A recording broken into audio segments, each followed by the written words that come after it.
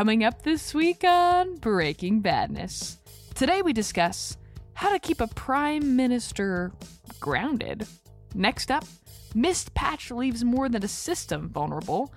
And finally, our fun game, Two Truths and a Lie. With that, Breaking Badness is next.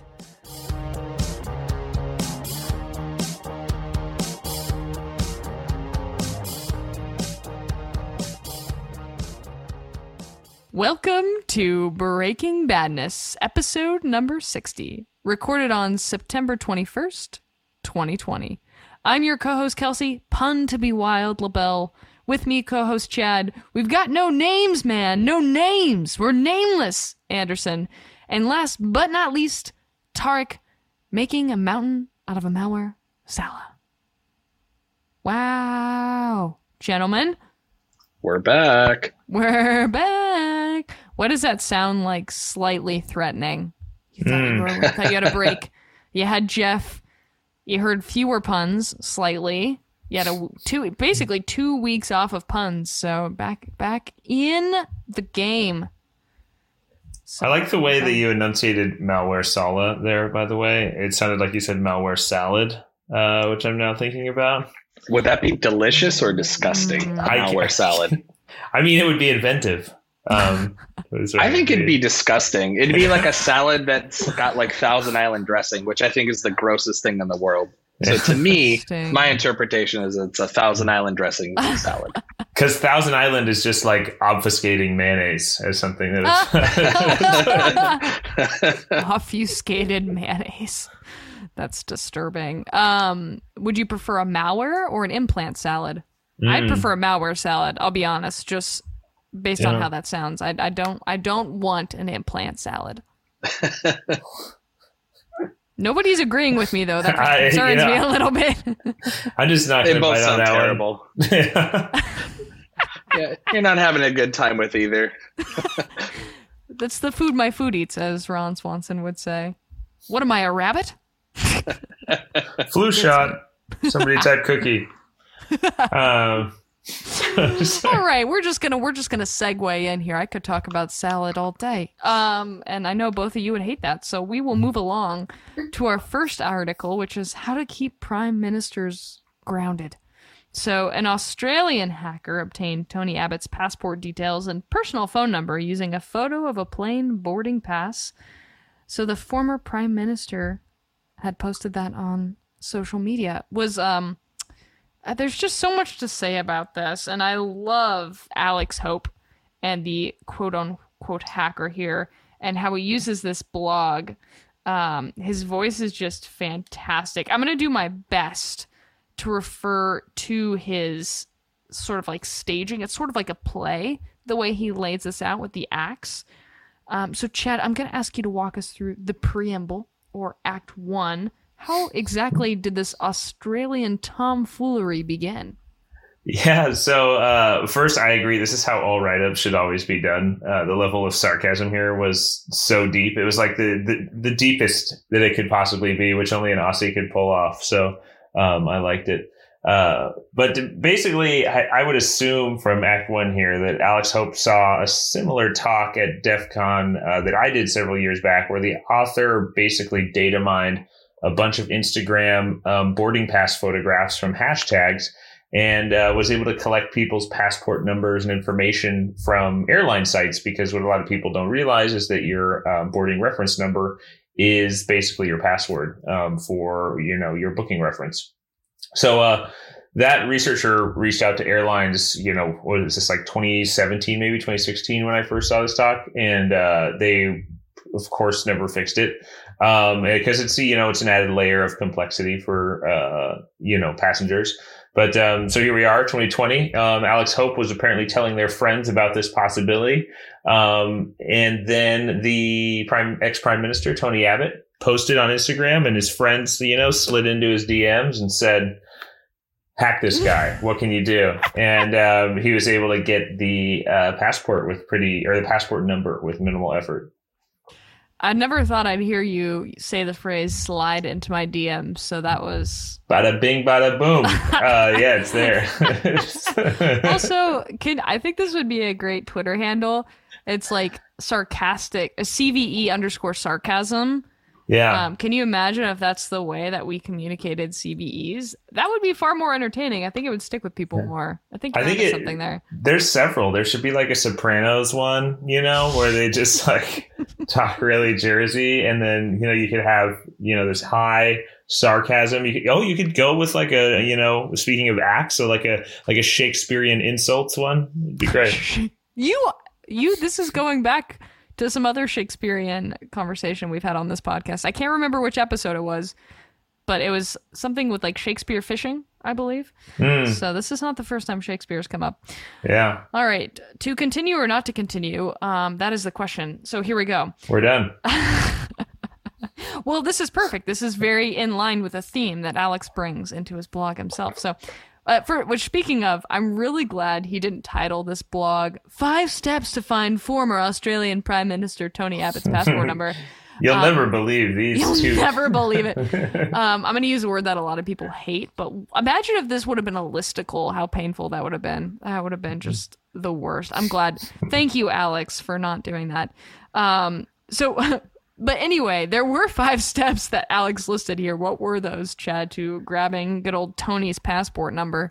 Yeah, well, the 5 steps were really just 2, but expanded for dramatic effect. So alas, he had some problems reading the barcode off the boarding pass, but the booking reference number is always like printed on the boarding pass. So you're just able to grab that. You can read the barcode or the barcode scanner sometimes too. Sometimes people like block out their booking reference number and think so they can post it to Instagram and get away with it. But, you just put that into the airline site, and, that will, for most airlines, log you into the passenger's like detail pane and manage the booking. That's security. Oh my.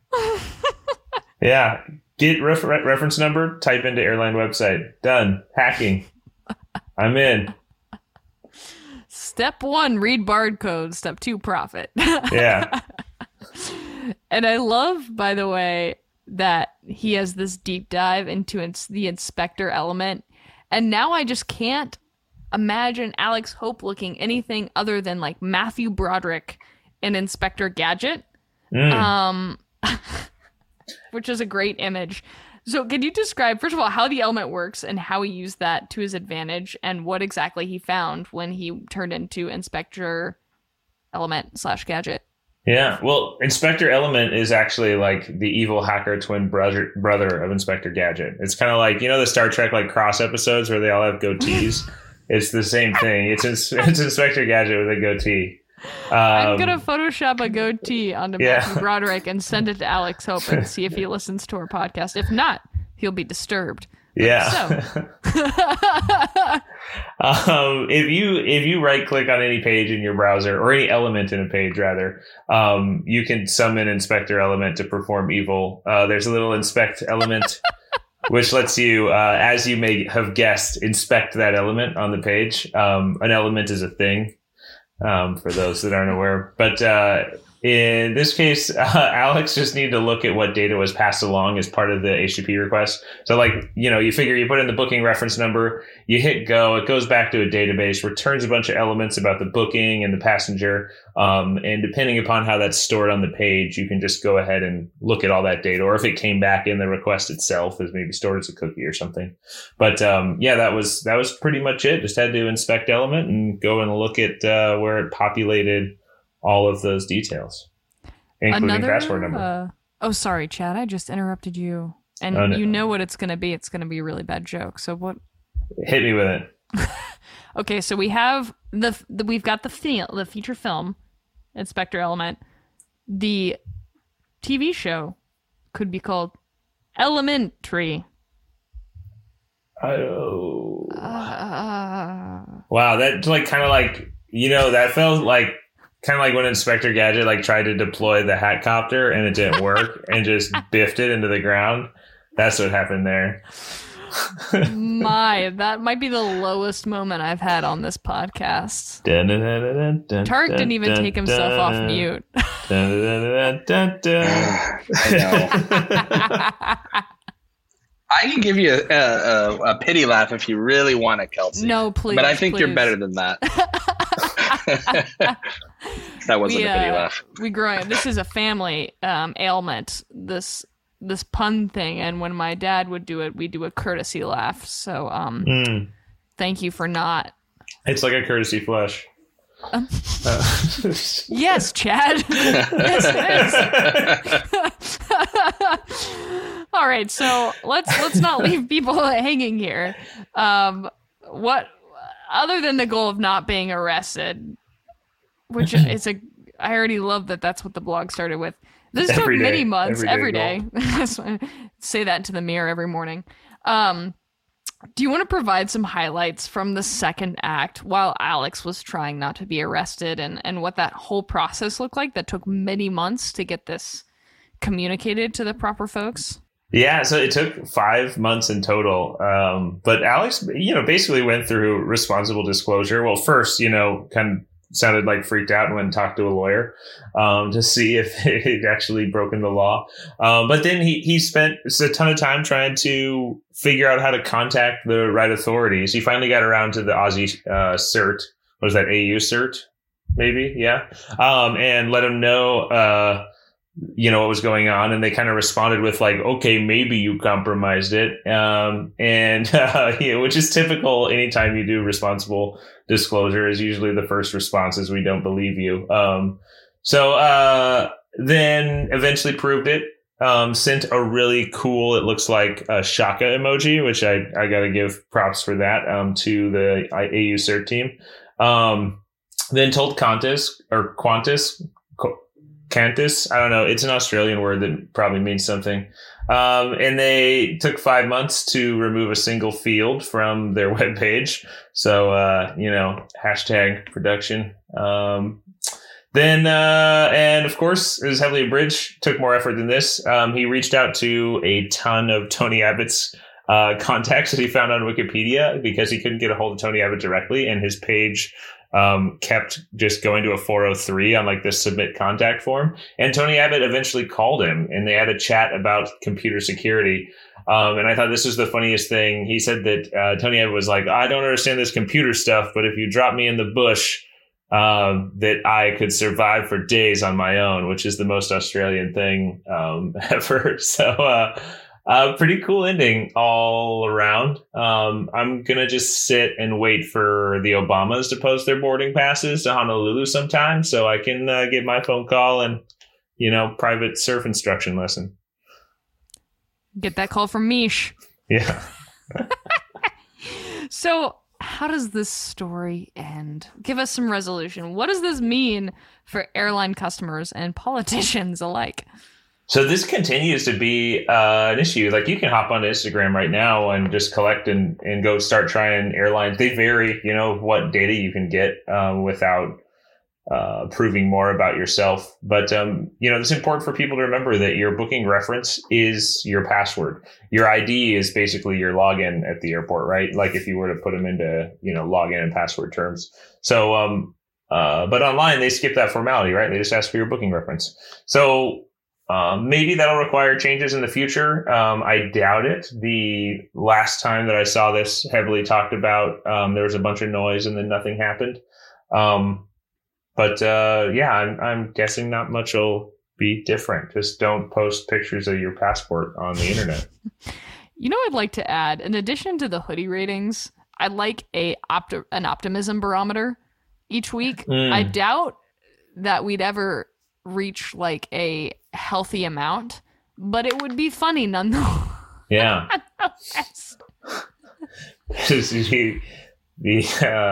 I don't know, the future quality index. Yeah. Yeah. Yeah. You know that you have air quality issues when you're throwing out terminology like that.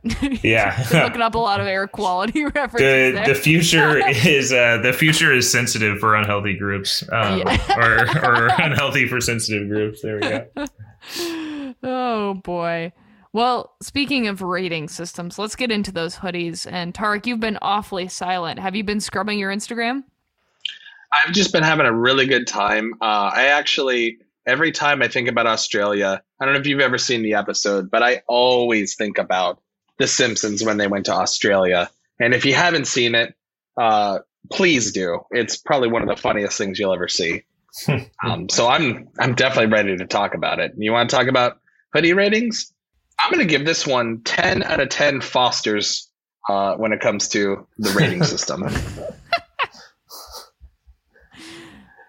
He's just putting it out. He's just going to throw that. He's not going to even explain. He's just. You don't need to. I think this thing is just, I think it's hilarious. I think that, you have, what we have here is like a sense of comfort from people in power where, and I forget some of the specific details here. I think it was somebody in the Indian government was bragging about how unhackable they were, and they posted their equivalent of a social security number to Twitter.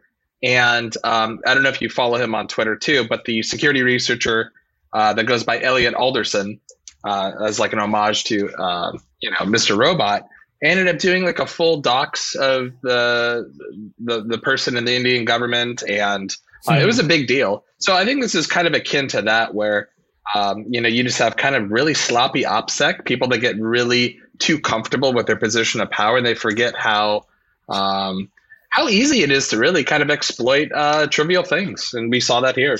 So 10 out of 10 cans of Foster's beer. Slopsec.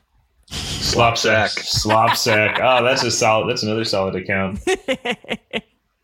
Anybody's free to take these. Chad and Tarek included. Registering all now. At Slopsec. All right, Chad, what would you rate this at? I would like to note, just in case there are any Australian listeners, we are aware that no one in Australia has actually ever seen or tasted a Foster's beer. But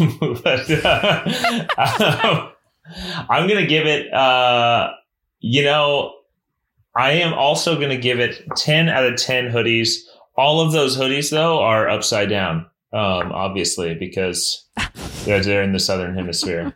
The hoodie is on the bottom. The hoodie, they're actually pants. So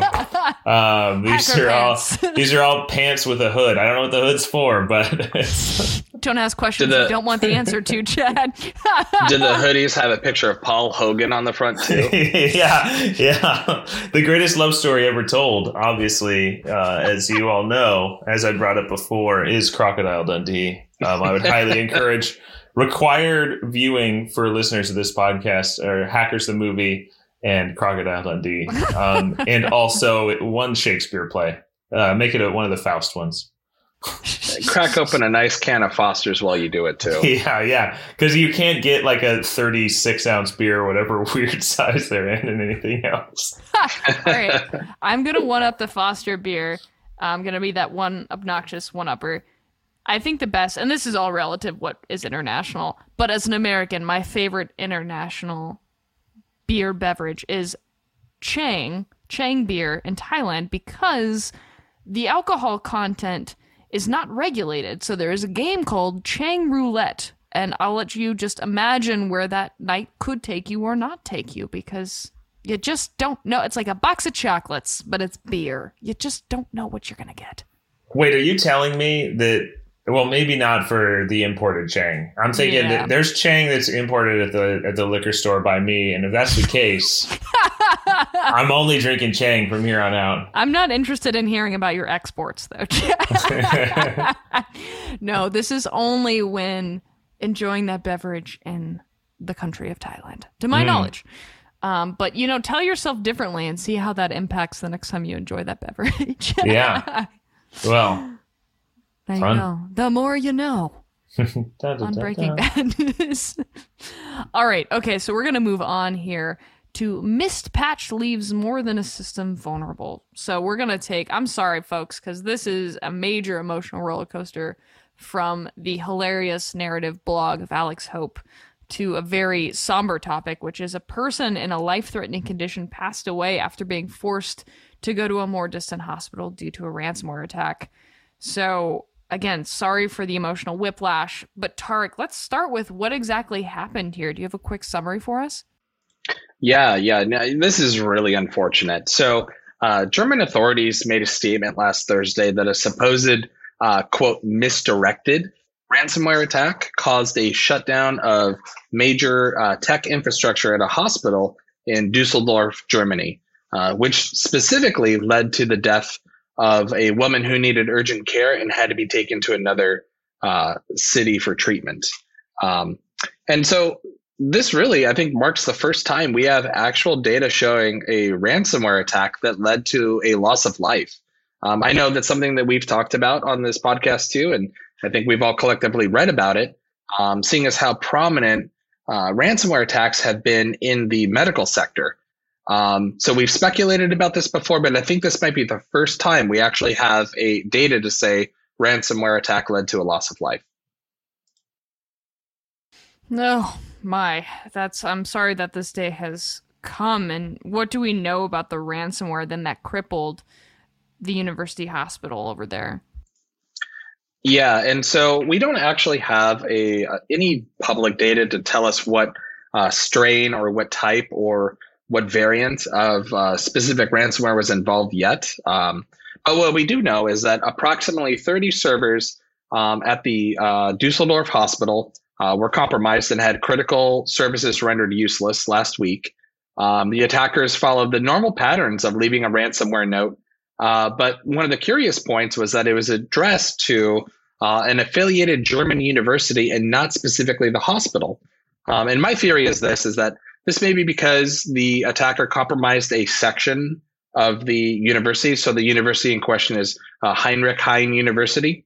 And so the attacker may have compromised a section of the Heinrich Heine University network that was potentially shared with the Dusseldorf hospital. Because of the affiliation between the university and the hospital, there might be a network boundary in place there. So oftentimes attackers will see network ranges, but there's really no context behind them. Attackers are oftentimes just looking at IP addresses or CIDR notations and not really having the context of, hey, this is the hospital network, and then this is the demarcation of the university network. And so that would be my theory, is that an attacker attempted to compromise and execute an attack against the university, and then, unfortunately compromised a lot of services over in Dusseldorf's hospital. That's a theory, though. We don't actually have the data to support that. But we have some other interesting things here that might be able to back that up that we'll talk about later. Yeah, and so what then happened after the hospital systems were encrypted? Yeah, I think, obviously following the normal pattern of how ransomware operates, when you have files that are encrypted, there's sometimes kind of that blast radius where you'll have a critical file that's dependent on like a service running, for example. So the spillover of impacting services can definitely happen, and that's what happened here.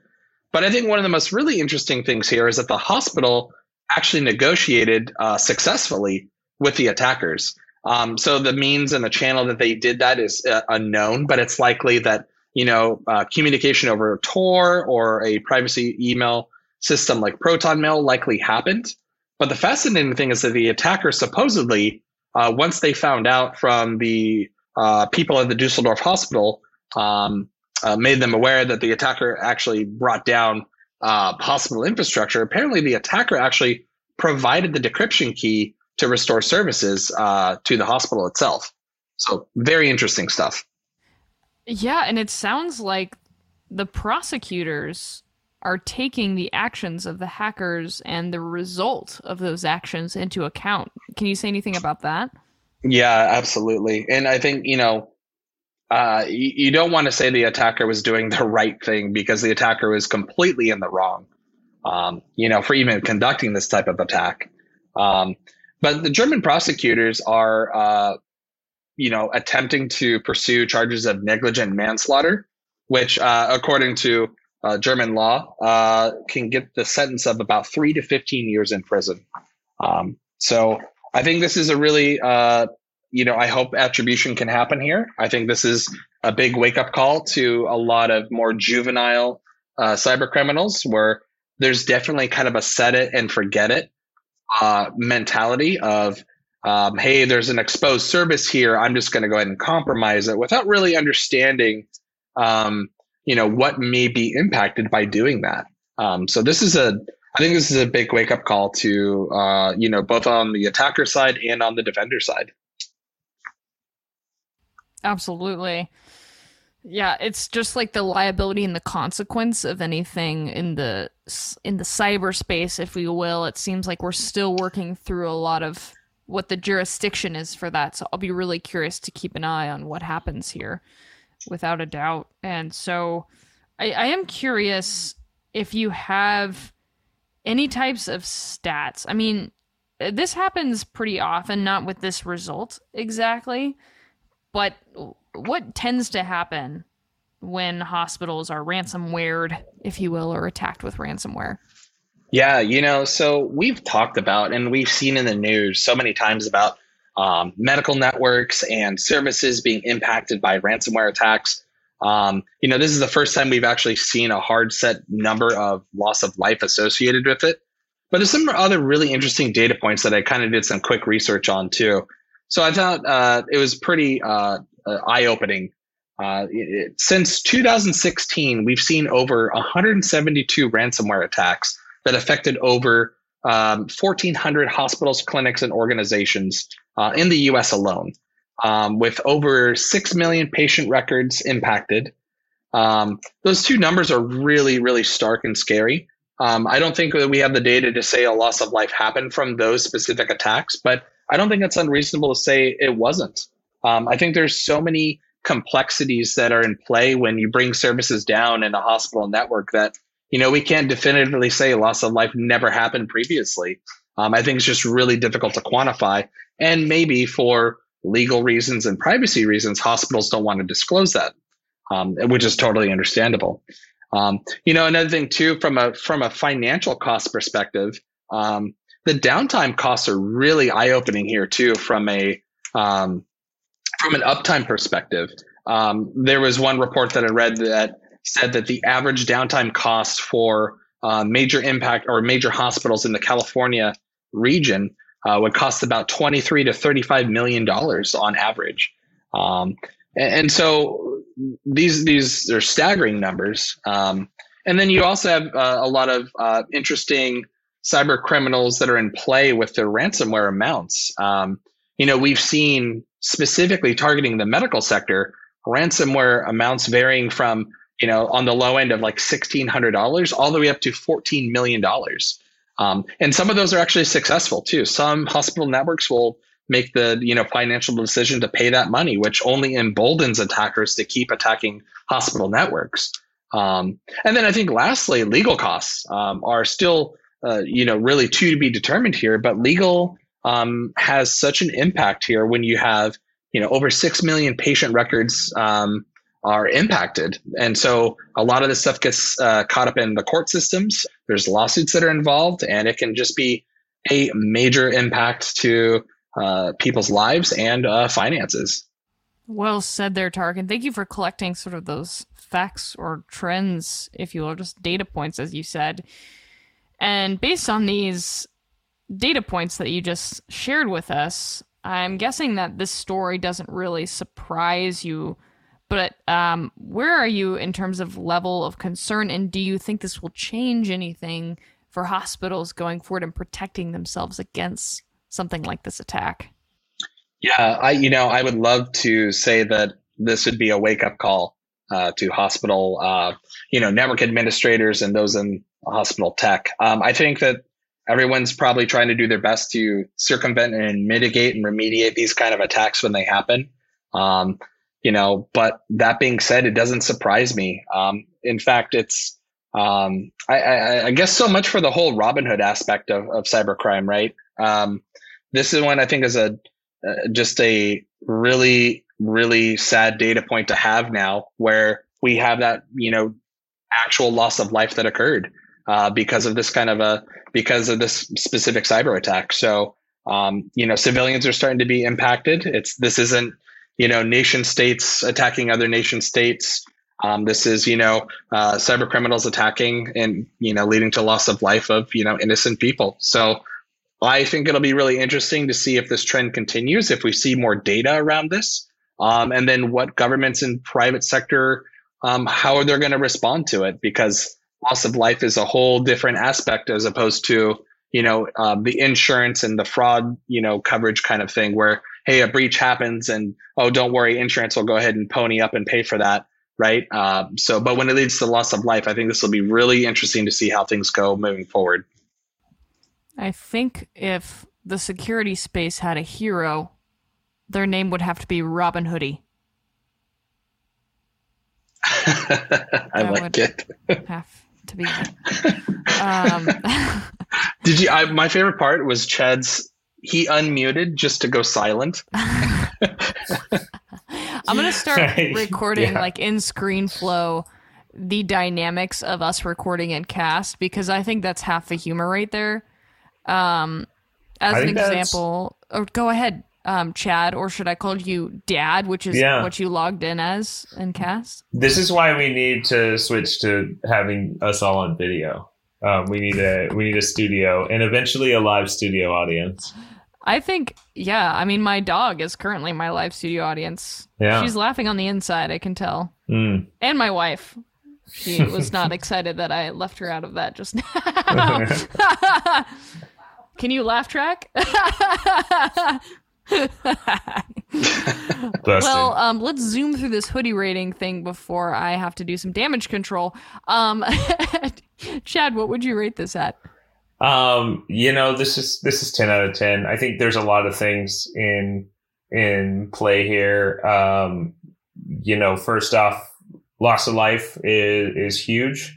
And it kind of shows, I know that we've talked in the past, there's some CTI groups that have actually asked these ransomware authors, been in Telegram chats with them and been please do not attack hospitals, and, the ransomware authors have been we're just going to do it anyways. And now you have a loss of life. Once the cyber world spreads into kinetic, what happens?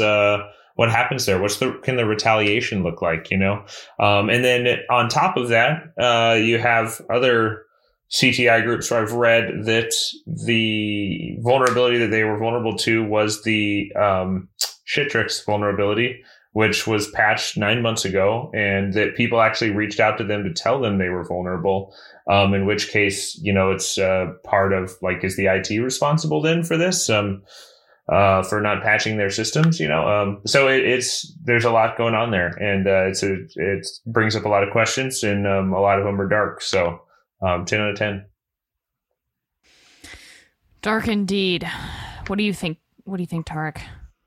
Yeah, this is an obvious 10 out of 10 for me. I think one other thing that I wanted to kind of throw out there too is it's a new paradigm, right? Where what is hacking back when loss of life is involved? Would we consider that self-defense? I mean, it's kind of maybe a rhetorical question, but it's something to honestly think about. If you conduct a cyber attack that involves a loss of life, do you have the right to hack back because of self-defense? I mean, clearly someone got hurt. So clearly somebody died. And maybe I think that's something that's an ongoing discussion, but I feel like if we in the private sector don't answer that, maybe the government will step in and, through some sort of, legalities or law, we might have something in place, but I think it's a whole new interesting realm to think about. Something to maybe put on Robin Hoodie's radar for the time being, perhaps. Our hero. Indeed.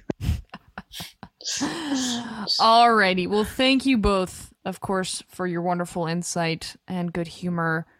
Let's move in to Two Truths and a Lie. I believe Chad is up this week. A quick reminder, the goal of this is for Chad to provide 3 articles, 2 of which are true, 1 of which is a lie. And there's, of course, a point system that I'm leading right now, which means I'm probably just shot myself in the foot with my own ego. Cross your fingers for me, audience. But Chad, go ahead. All right, let's do this. Let's see. APT-39 hackers indicted after stealing aerospace and satellite data. U.S. Department of the Interior failed its latest security assessment due to no Wi-Fi defenses. And then lastly, new Windows exploit named No Login, allows attackers to instantly become admins on enterprise networks. Ooh, what was the first one again? APT-39 hackers indicted after stealing aerospace and satellite data. And the second one, sorry. The U.S. Department of the Interior failed its latest security assessment due to no Wi-Fi defenses. I'm going with Wi-Fi defenses, the second one. All right, Tarek, I'm going to go in with you, and here's what's going to happen if we're both wrong. Chad will be tied with me in first place. And you will be Are you ready to make second. that? I'm trust you, T Money. Yeah, you shouldn't. First off, I feel like the gauntlet is thrown, though. I mean, I don't think I can come back on this now. I think Chad will hold me accountable to that. So this is a pride thing now. This is definitely. I mean, I lost my dignity a long time ago, but my pride, I'll lose today. All right, for all the pride in the world, let's see what the answer is. All right, I would download TikTok if I could, but it's banned thanks to the Commerce Department, and celebrate my victory. Oh, son of a gun! Live. The lie was the Windows exploit. It's called Zero Logon. Oh, you son of a gun! Yeah. Okay. I went with, let's trick Tarek because I know that he has read about this week. And if I just tweak that name, it would be really funny to steal points from him. Man. Yeah, because my dumb brain remembered all of that except for the actual exploit name. And I'm like, oh, yeah, that one happened. Yeah. You're a slick one, dude. Okay. Yeah. He's a mean one. It kind of felt like I was like, do I change up, aerospace and satellite data, or do I change like which department? Is it this failed? But it all worked out in the end. For you. Yeah. I'm sitting over here like a bum in last place. Jeez. With the CVE open. Sorry, it's CVE 2018-3241 instead of 4211. Oh, man. Gotcha. Oh, boy. Well, Chad, I guess I should thank you. Thanks for checking my pride and my ego. Mm-hmm. I've just tossed it. Just imagine the sound of when you drag something into the recycling bin on your desktop. That's what just happened to it. I've always imagined that's like the sound when you put Inspector Gadget through a shredder. But oh no, my childhood. So it just gets like one shred in and then it's ruined because it's too tough of a material. You just get one thunk. Yeah, it's like, what kind of coat is that? Creeper coat gets caught in a I'm a chipper. little perturbed by how many things you remember from Inspector Gadget. Oh, I recently rewatched, both some Inspector Gadget as well as Doogie Howser, MD. You have to keep up on these things. It's important. Keeping up is an interesting way to phrase that. It's like 4 years ago, I rewatched all of Highlander TV series, which is the worst thing I've ever done. There can only be one. Yeah. Oh golly. Well, maybe I'll watch me some Inspector Gadget. I think in the name of how many times Inspector Gadget has come up, and in fact, when I edit this podcast, maybe I will note. I'll tally ho the number of Inspector Gadget references, but therefore we must name this episode Go Inspector Element. Don't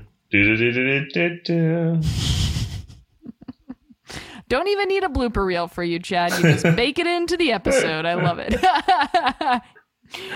Excellent. Well, glad that we're all breathing fresh air again for all those impacted by the fires and the smoke. I hope you and your families are safe and healthy.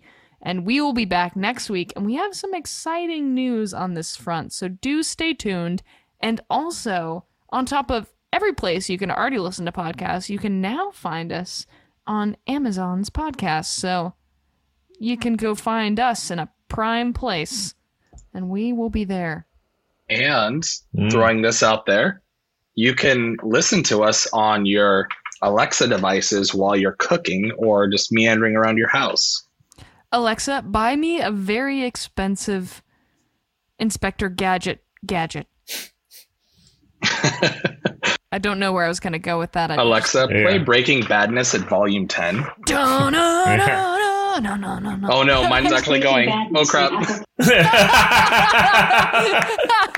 Yes. What have I done? Well, that's all, folks. I don't think we can end on a higher note than that. We'll see you next week for episode 61 of Breaking Badness. That's about all we have for this week. You can find us on Twitter @DomainTools. All of the articles and IOCs mentioned today will be included in our blog post, which can be found at domaintools.com/resources/podcasts. Catch us every Wednesday at 9 a.m. Pacific time when we publish our podcast and blog. That's all we have for this week. We'll see you next week on another episode of Breaking Badness. Until then, remember, don't drink and click.